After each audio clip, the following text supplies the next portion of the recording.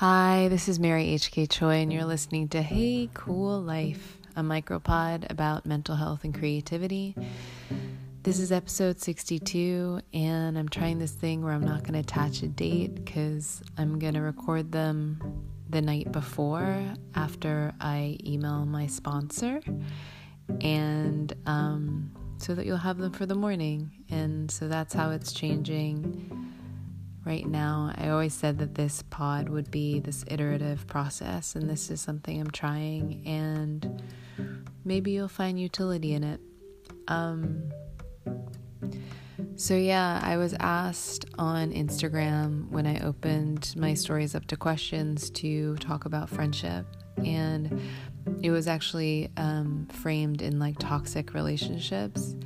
And so this will probably be a topic we touch on a couple of times, but a thing that they don't tell you about sobriety or mindfulness or actually like doing the emotional homework of dealing with your like emotional shit is that as your perception of yourself changes and as you gain more of an appreciation for how all of like reality, no matter how convincing it feels in the moment, morphs as your perception shifts, and how the sort of like caprices of human nature are just what they are. And as long as you don't apply too many things to those feelings or try to make a lot of decisions and put things into action based on those impulses and feelings, like that moods sort of just change. And there's a couple of things they don't really tell you about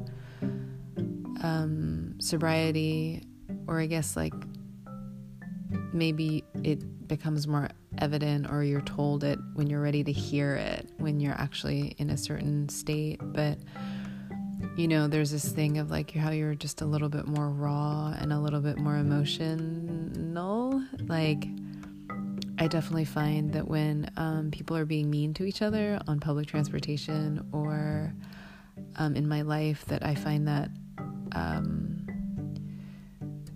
I don't know, just more jarring than I used to previously. And I've certainly heard people in recovery who can't watch horror movies anymore because it's just too brutal, and they're just too sensitive now. And that's just one of those things that on its face, if you had told me that, I would have been like, pshaw, that wouldn't happen to me, but it's something I'm experiencing.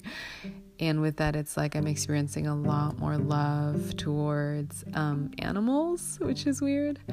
But back to friendship, it's like natural that your interpersonal stuff would also change. I've heard that like a lot of clarity arises, and sometimes that's this like wonderful salve and boon, and you find yourself closer to your loved ones, and it's just so much more precious and compassionate. And like those boundaries kind of like create like a hazmat suit where you can like hug these prickly and sometimes radioactive people, because you know when to let go and you know what to go to them for. So friendship is a tough one. I can't imagine that I'll be able to tackle it all in a satisfactory manner just in this one installment, but I think the sort of thing to know is just to be mindful that friendships do change, and what comes up isn't necessarily always better. Sometimes clarity means that you see this person in a new light, and that light is just not simpatico with like your light. There are people who are super negative, and it's so sad because you've been friends with them for a long time. And I think that for me, in the same way that like if I am having if I'm rehearsing fights in the beginning of my day with someone, usually it's like a work skirmish or like this situation where I'm like anticipating being misunderstood. And I just know that that's an anxious day, and it's probably as a result of me not setting a barrier with someone or feeling some type of like uncomfortable way with this person. And in the same way that is an indicator, I also find that when I'm rehearsing these like speeches that are almost like concern trolling, where I'm like, have you ever thought about da-da-da, where I'm like essentially like diagnosing these people, then that's also a barrier that perhaps I'm not heeding, in that like I am trying to like rescue someone. And sometimes that's just my problem and I need to just like check myself. But unfortunately, another aspect of that I'm noticing is that sometimes it's that like I've just like outgrown someone, and I want that not to be true, and I want this person to come with me on like, just this like, I don't know, journey of self-discovery. I don't know, like, so when I'm like rehearsing concern trolling sort of speeches about what I think someone's behavior should be, like that's just a horrible character flaw of mine, of wanting to fix people. But sometimes there is just like a little sheen of truth in that, about something that is bothering me about this person. Like I think it's just giving yourself permission to let relationships evolve, and not trying to have this like catastrophic binary where it's like, you either have to be really, really tight, or the opposite of that has to be true, where like you have to like cut ties in this dramatic fashion. And a part of being an addict is this sort of like black and white thinking, or is this like wanting to control by knowing the answer. And so sometimes like exploding a relationship was just more convenient and comfortable for me than like letting it just be and letting it just develop at the pace that it wants to, and certainly not at the pace that this other person might be more comfortable with. Like I couldn't bear that. But I always thought that other people were really good at friendship and that I was really bad at it.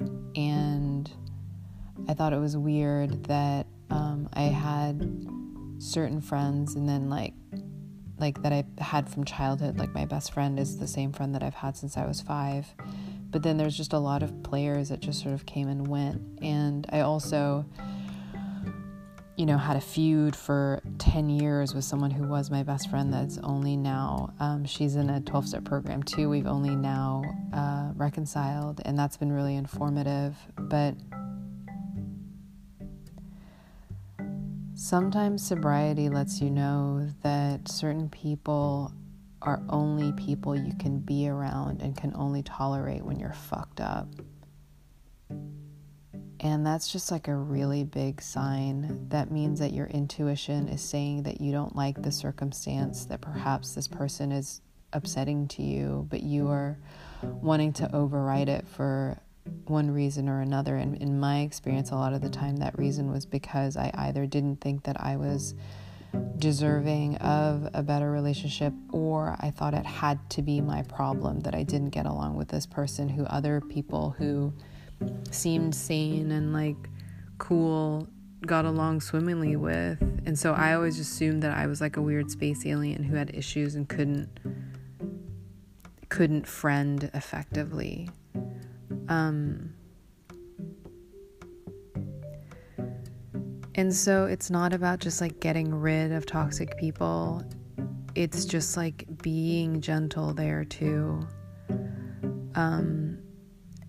And certainly if this person is just like incredibly abusive and you're locked into this dynamic where they're addicted to the highs and lows of abusing you, and you are addicted to the codependency and security of at least being able to dance with the devil, like that is an entirely different situation. And frankly, it's not one that I have experience in. So I can't really speak to that, other than to say that what I'm talking about is not that form of an extreme, especially if there is like violence and trauma involved. But this is more just the people that you sort of know aren't good for you, or after you're hanging out with them, you need to isolate and be alone with your like addiction behavior or your self-harming to self-soothe behavior. Like these people who are like really emotionally expensive to be around, like, you know, I affirm and give you permission to start drifting away from them. Because I used to do this thing too, where like, because I was so caught up being like, you know, be chill, be cool, you're the one with the problem, they don't have a problem with you, so it must be your problem. Like that kind of math just like really led me into sort of almost like talking myself into making plans more frequently than I normally would if we just had a natural relationship. And the whole time I'm sitting there hoping that they cancel on me, or not being able to get through it without like having like a pretty big crutch. Either like going home to binge and, you know, just like get stoned, or like having to be drunk the entire time, or having to like have an inappropriate sort of like human dynamic with this person, like just getting really deep into their minds and kind of like cracking their heads open and being super charming in a way that like burns through my like dopamine receptors. Like I just couldn't be normal around these people. And so that was like always like kind of exacerbating this feeling that I had of being like a total freak.